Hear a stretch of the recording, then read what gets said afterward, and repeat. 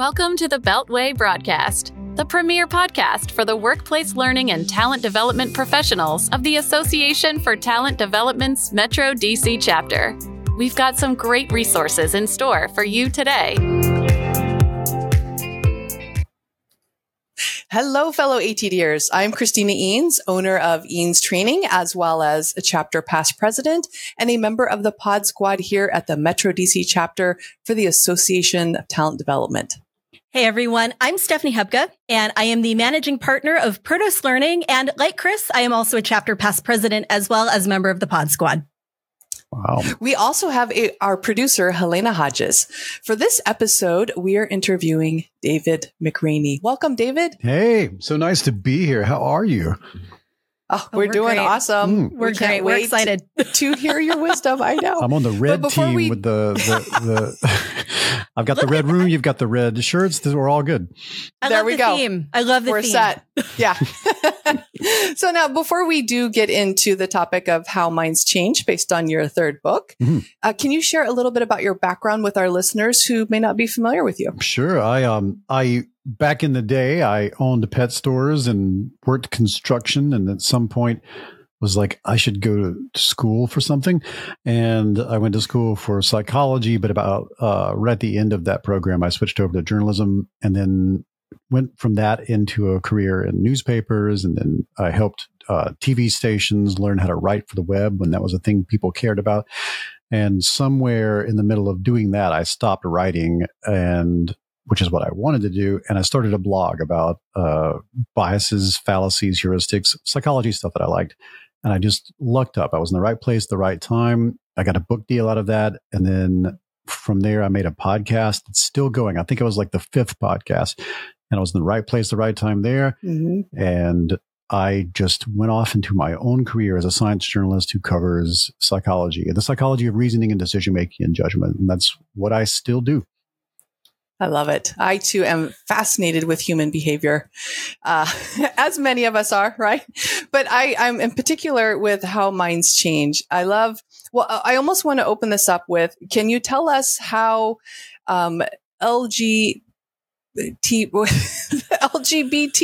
plus, sorry, I got to make sure I get it right, and conspiracy theorists.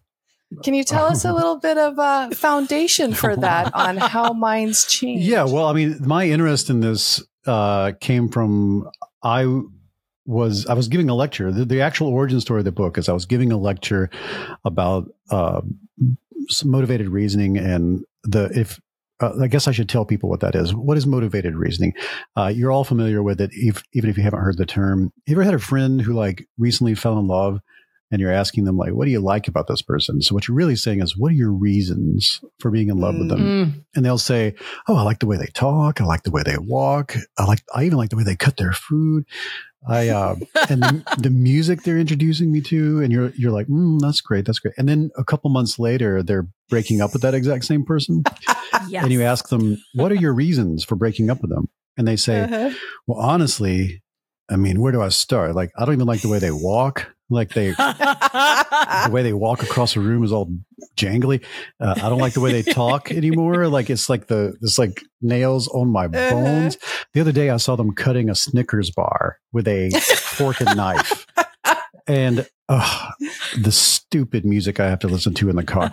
So reasons for will become reasons against when the motivation to search for justifications and rationalizations for your emotional state changes. Yeah. That's motivated reasoning, and all human reasoning is motivated. And I have talked about this for ages. And someone came up to me after one of my lectures, and she asked about her father had fallen into a conspiracy theory, and that was relatively not mainstream at the time. And she asked for advice, and my advice was that you can't reason a person out of a position they didn't reason themselves into. By the way, I no longer believe that. And I felt myself, as I was saying this, feel like that is an awful thing to tell someone. And also, I don't know enough about this topic to be giving that kind of advice. And at the same time that I was saying this, the norms and attitudes about same-sex marriage in the United States were flipping. And I had someone come on my podcast who told me it was the fastest change in public opinion ever recorded. In roughly 12 years, America went from 60+% opposed to 60+% in favor.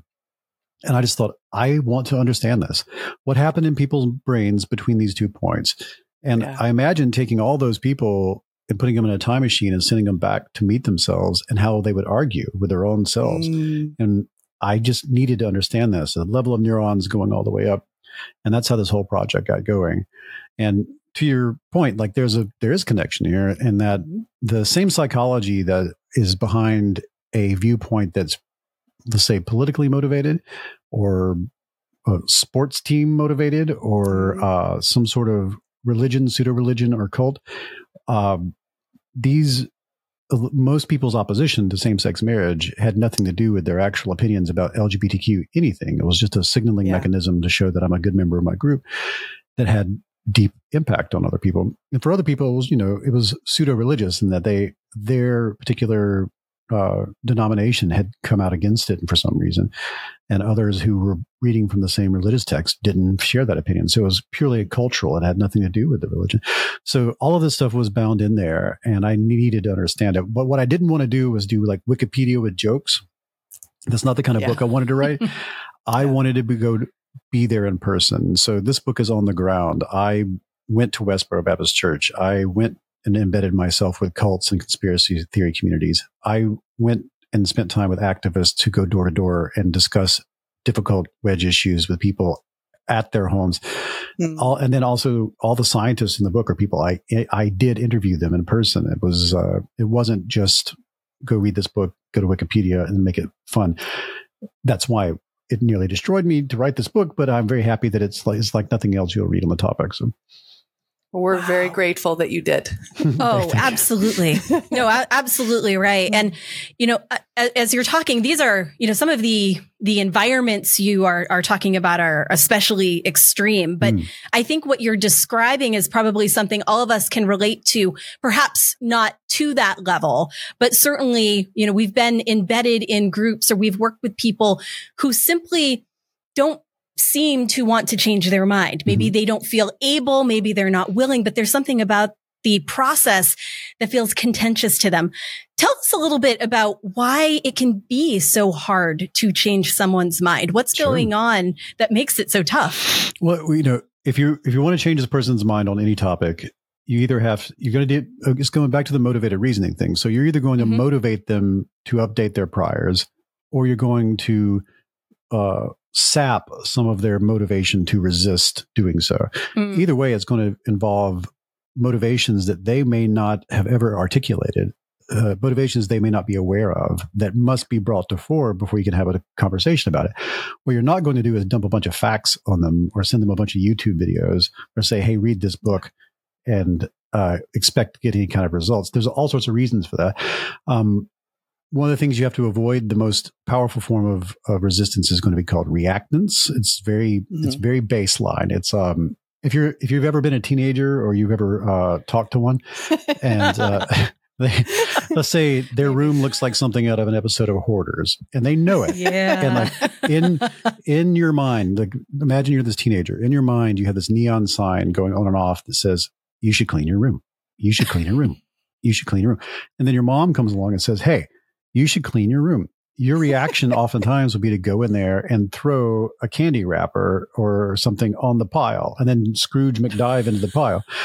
That's reactance. Because what you're pushing back against is someone stealing your autonomy, someone stealing your agency. And the arguments are irrelevant. And if that happens in any kind of discussion with another person where they feel like you are threatening their autonomy, the issue will not actually be discussed. I mean, your mouths move, but you're not actually talking about anything.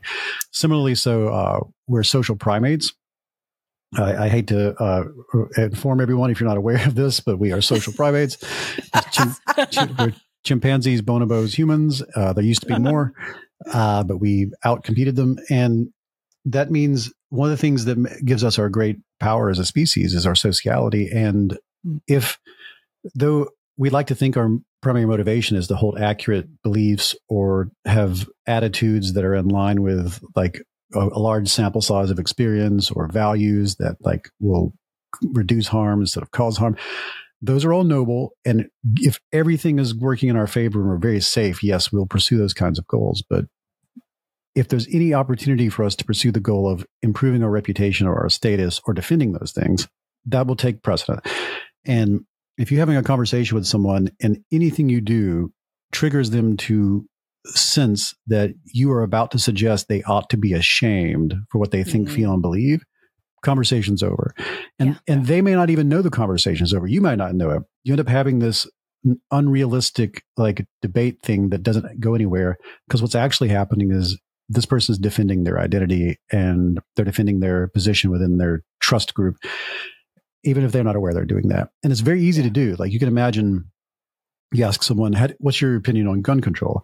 And they say, well, I think everybody should own a gun, but I also think, and then if they see you go, before you've even spoken, this micro expression and this little inhalation, they sense, okay, I'm about to have to defend my actual like identity as a human being before I start with the issue. So those things are often where we make our error. And the to sum this up, so you can ask more than one question, is like That's great. When it comes to all that, like sociality is so important. Brooke Harrington, the sociologist, told me that if there was an E equals MC square of social science, it would be the fear of social death is greater than the fear of physical death. And that means if you feel like your reputation is on the line, you'll put your reputation in the lifeboat and let the boat go to the bottom of the ocean. And we saw that. We saw that with COVID. We saw people choosing not to get vaccinated, not masking. And the only value they were getting out of that was demonstrating, I'm a member of us, not a member of them. And you would be surprised how much of your current behavior is in line with that sort of motivation. So a lot of the persuasion techniques that I talk about in the book that actually work, they're not about me trying to copy and paste how I feel about something into you.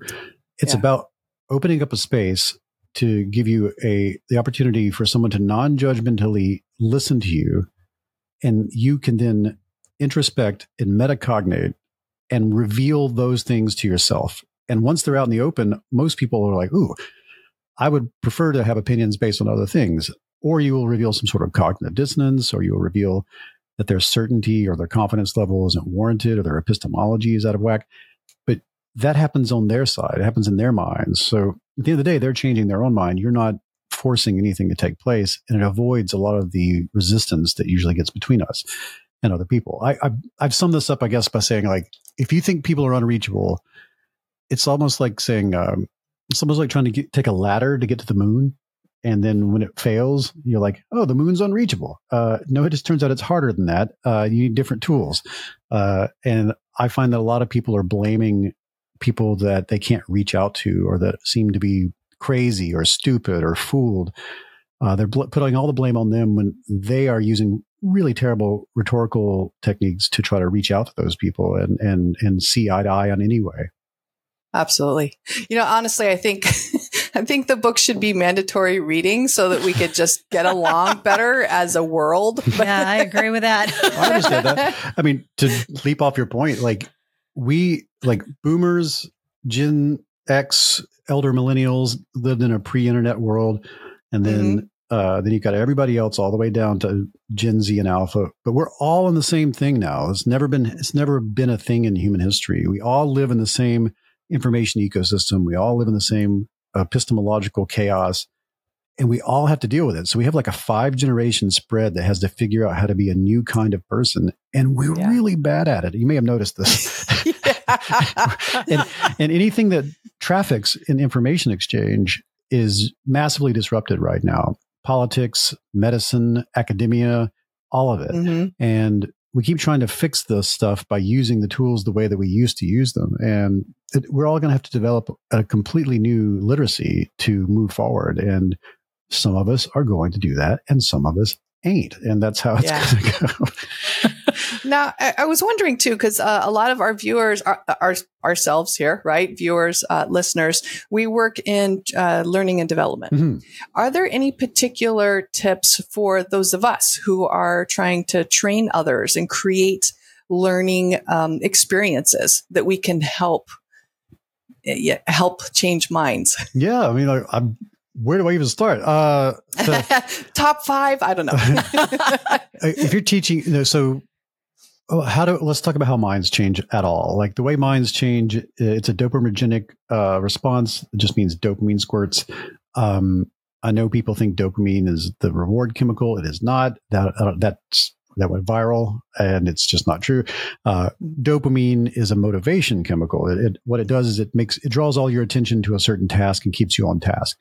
And for instance, if right now while we were talking, one of us had a spider crawl across our desk, and then it's wearing a top hat, and it sort of like, oh, don't say that. and it said it is doffing its hat at us, and we get this massive dopamine response that would cause us to direct our attention to what's going on, because this is novel, this is weird, this is ambiguous.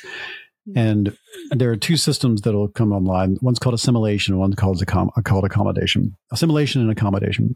Assimilation is trying to take anything that is novel and ambiguous and find a way for it to fit into our existing understanding. Basically make it seem like, oh yeah, I knew that was going to happen. And then accommodation is saying, well, this is either means I'm wrong or I need an update because this doesn't fit into my current model. So when it comes to the spider example, I love that Stephanie is like, please stop using that as an example.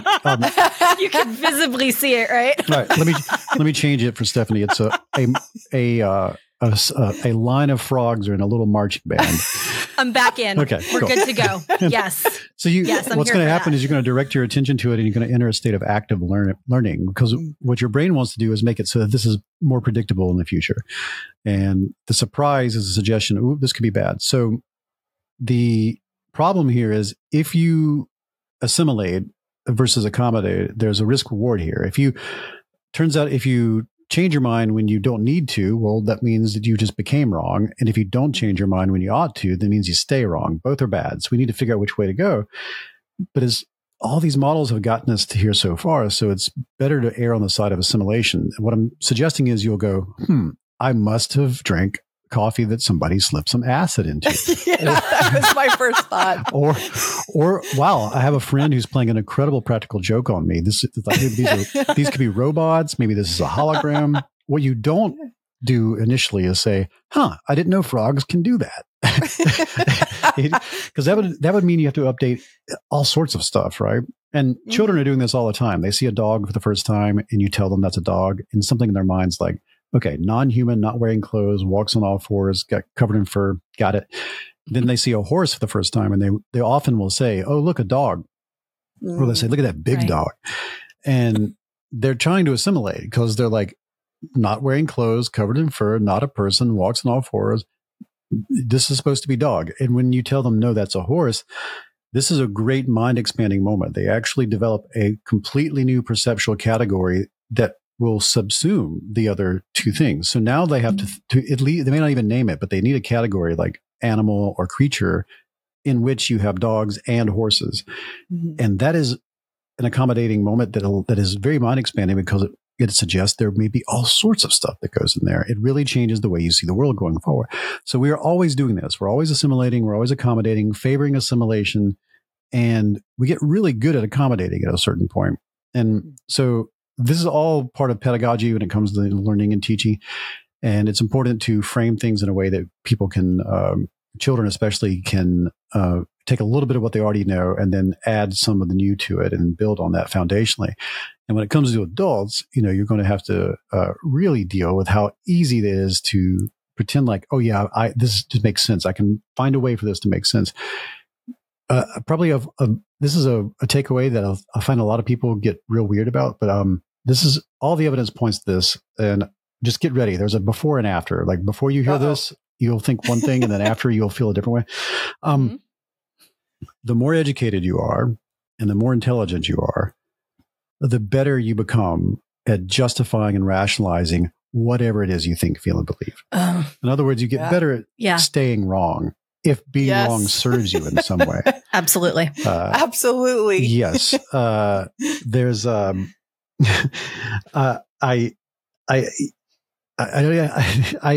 find that some people really can't take that. There's a sensibility that is, everything because I'm smart, because I'm educated, I have the best opinions. Right. But it turns out if you are motivated to think, feel, and believe a certain way, you become really good at finding some way to do it. It's basically, if you want to eat the chocolate cake, you'll find a reason to do it. Yes. But you can scale that up to just about anything. Absolutely. I think that makes a lot of sense. And I have forgiven the use of the spiders with the top. By the way, that vision will stay with me. But what I'd love to hear about too, especially in the context of some of what you've shared, is the role of empathy and how that factors into how we might change other people's minds. Because especially for those of us in talent development, empathy is a big topic for many of us. But really thinking about what it's like to perhaps be in a training session with people who perhaps are not bringing the same open-minded growth mindset energy to the session that you would otherwise hope for. What does empathy look like when you're trying to persuade people or change their mind? This is the thing that I have the most pushback on. And I understand. Really? I understand. Yeah.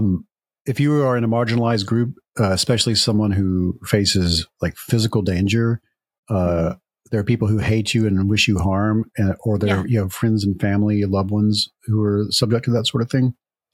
And your goal is to change the world in the way that the objective is to change those people's minds. Then the idea of offering empathy to that person who is not offering it to you is repulsive. I understand. And I would never ask people not to offer that sort of thing to people if they don't want to. There are many different ways to go about engaging in acts that will lead to changing the world and getting what you want out of this. But if you do want to persuade those people, you want that person who holds an attitude or a belief or a value or an intention to behave that is harmful or puts poison in the world in some way, and you want to change that person or many of those people, then there's no way around. You're going to have to do so in a way that's going to require some cognitive empathy on your part. Yeah. If you don't want to do that, then you just have to choose another type of tactic, another type of approach. I totally get it. I would never ask anyone to do this if they doesn't want to do it this way. What I'm suggesting is you have to you're going to have to couch your messaging in the value structure of that individual and in the culture from which they come from. You're going to have to avoid reactance, as we mentioned earlier. You're going to have to avoid shaming. Like they literally ought to be ashamed of how they think, feel, and believe. That could be a totally moral, ethical approach on your part. But if you say this out loud or you make that person feel that way, you're going to lose an opportunity to change them in some way. So the empathy that I ask you to have isn't, I should empathize with where they're coming from or their attitude, or I should empathize with their argument. No, I want you to have a deeper, more fundamental kind of empathy, and a cognitive empathy, as what they call it up at NYU. That's who suggested I use that phrase. Cognitive empathy is recognizing, okay, they have a brain. It's made of neurons. It's a big wobbly bit of goop up in their head. It's trapped in a skull. It doesn't have any direct access to the outside world. So all reality is subjective reality. This person comes from some sort of culture, some sort of information ecosystem that's not yours, not the same. They have different they have different levers, and they have different like risks and rewards involved in their behavior, all this sorts of stuff. And they have probably a very limited amount of experience, or they have possibly tainted experiences with the issue at hand that don't match your own. It's sort of the same sort of empathy you would have with a venomous snake or a spider. Or I knew you're doing it, Chris. I knew you're going. The same kind of empathy you might have with a giant boulder rolling down a hill in your direction. Like, I have empathy with the fact that there are physical mechanisms at play that are affecting us more foundationally than anything else. And you know what I mean? You're thinking of this person as an organism. You're thinking of this person as a series of biological systems playing out. That kind of empathy gives you more access to the kind of techniques that are likely to result in actually affecting change on a one-on-one basis. And I totally understand that feels awful in certain situations, and you're not required to follow through if you're like against it in some way. I totally get that. Absolutely. It's fascinating to think about empathy in that way too. And I appreciate that, especially because it is that need to go a bit deeper than perhaps we're used to, where we often talk about. So, I mean, I think it's a very important place for people to spend some time thinking. And unfortunately, I'm looking at the time and realizing we could spend the rest of the day digging into this. I feel like we have scratched the surface.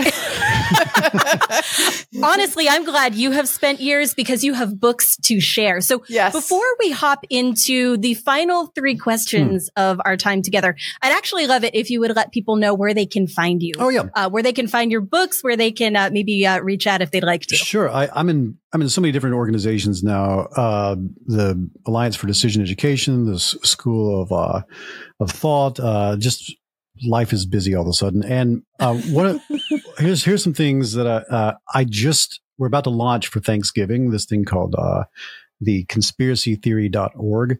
It explains itself. Just go there. It's a thing you can share with other people, or you can do it yourself. What it will do is it will you'll have a nice reptilian ask you what conspiracy theory are you closest to thinking could be true, and then it's going to teach you all the critical thinking skills you need to address that sort of thing in the modern world. So that's conspiracytheory.org. That we're about to launch that. It's just a fun thing I did with the School of Thought. Me personally, you can find me at davidmcraney.com. There's a page there with the book and a lot of the extra material, including the dress, which is a huge thing that I talk about all the time, why people saw that one way or the other and how that can help you be a better mind-changing person. And then all of my other stuff is at youarenotsosmart.com, and that's the name of my podcast as well. Well, I think you're going to find Chris and I on a couple of those websites and checking out some of those resources for sure. As well as I know many of you are about to do the exact same thing. David, this has been fantastic. And I am so glad that we have 3 final questions for you. If you don't mind, 3 last opportunities to share with us. At the end of each of our episodes, we like to end with what we call rapid fire questions. 3 questions. Each one should take no more than about 60 seconds or so to answer. So what do you think? Are you ready for your first one? We'll see. We'll see. All right. That's good. We'll run with it. So your first question, give us one book that everyone must read and why. I look around me. That's a tough one. Connections by James Burke. Super fundamental to everything that I do. James, he's currently, I met him in his 70s and I grew up with his material. He destroyed the great man theory of history back in the 1970s. The suggestion that everything was the result of geniuses and iconoclasts when really it's a bunch of chaotic mumbo jumbo of people trying to make money and accidentally discovering things. Incredible book, incredible series. Series is hard to find. Book is easy to find. That's a great recommendation. All right. Thank you for adding to our reading list. Second question for you. What is a tool that you can't live without? Of all things, I just added this to my collection. It's a little second brain program called Obsidian. I was trying to do everything through Google Docs, and I still have plenty of my life in there, but I found that Obsidian is incredible. Like I can basically it's your own private Wikipedia is what it comes down to. And you just throw your notes in there, and every project you have going, every little concept that you have, over time it starts becoming this resource that you can go to, so you don't have to go through some sort of wild goose chase to find that thing that you wrote that time or that piece of information you need. It's really cool. So I find it incredibly useful. That, and of course, my Opinel pocket knife that I use all the time. So 2 tools. I like it. And I think I am sold now. I've always dreamed of having my own personal Wikipedia. It's really cool. So it's a little bit of a learning curve, but not really. Like, I think the learning curve is for power users who want to use it to do like deep, like programming language things. But for the rest of us, it's really easy. Oh, happy to be a basic user up front. Same. So that's terrific. Our last question for you, oftentimes referred to as the hardest question we ask, but here we go. What is the best piece of advice you've ever been given? Okay, that's easy cheesy. I have 3 answers, but they're all the same answer because there's 3 pieces of advice that kind of they merge together into a Voltron of advice. Old reference. I have it up here on my wall. Jeremy Utley said, write this somewhere and make sure you see it every day. It says, it's just a book, which that's very helpful. Don't try to think that your book is the end all be all of your life and that it has to be perfect and change the world, or you'll never finish the damn thing. So that's up there. Cory Doctorow gave me a piece of advice, and Carl Zimmer gave me a piece of advice that go together like peanut butter and chocolate. So Carl Zimmer said, keep hours. As a writer, as a journalist, as a researcher, say this is when you start and this is when you stop, like any other person would, and hold to those hours every day. And then Cory Doctorow makes that advice soar by saying, leave a ragged edge. So this is the actual best advice I ever received. Yeah. When you are done for the day, and as a person who makes their own hours, you have to say when that is. I do this. You stop, even if you're in the middle of a paragraph, even if you're in the middle of a sentence, that's where you stop. No more emails, no more writing, no more nothing. You stop and pick it up tomorrow. The value in this is when you do pick it up the next day, you just sit down and go, oh yeah. And you just go, you know exactly where to start. Like you finish that sentence, you finish that paragraph. And if I wasn't writing something, I'll put a note on my screen that what I was up to, and I'll just pick it up from where I was at. Leaving that ragged edge has changed my life. So, and if you keep your own hours, you have to keep your own hours for that to work. So those two things together, best advice ever. Nice. They go well together. Yeah, I do. Oh, David, thank you so much for joining us today. This has been amazing. Yeah, it's been the best. I love it. Yeah. Mm-hmm. Oh, and of course, we want to thank our community for listening and watching. Before you go, we have a message from our producer, Helena. Do you need consultant services? The Metro DC chapter of ATD has many talented members. Go to dcatd.org and check out our consultants directory under the resources menu option. Check out dcatd.org for upcoming chapter events, learning programs, member benefits, and so much more.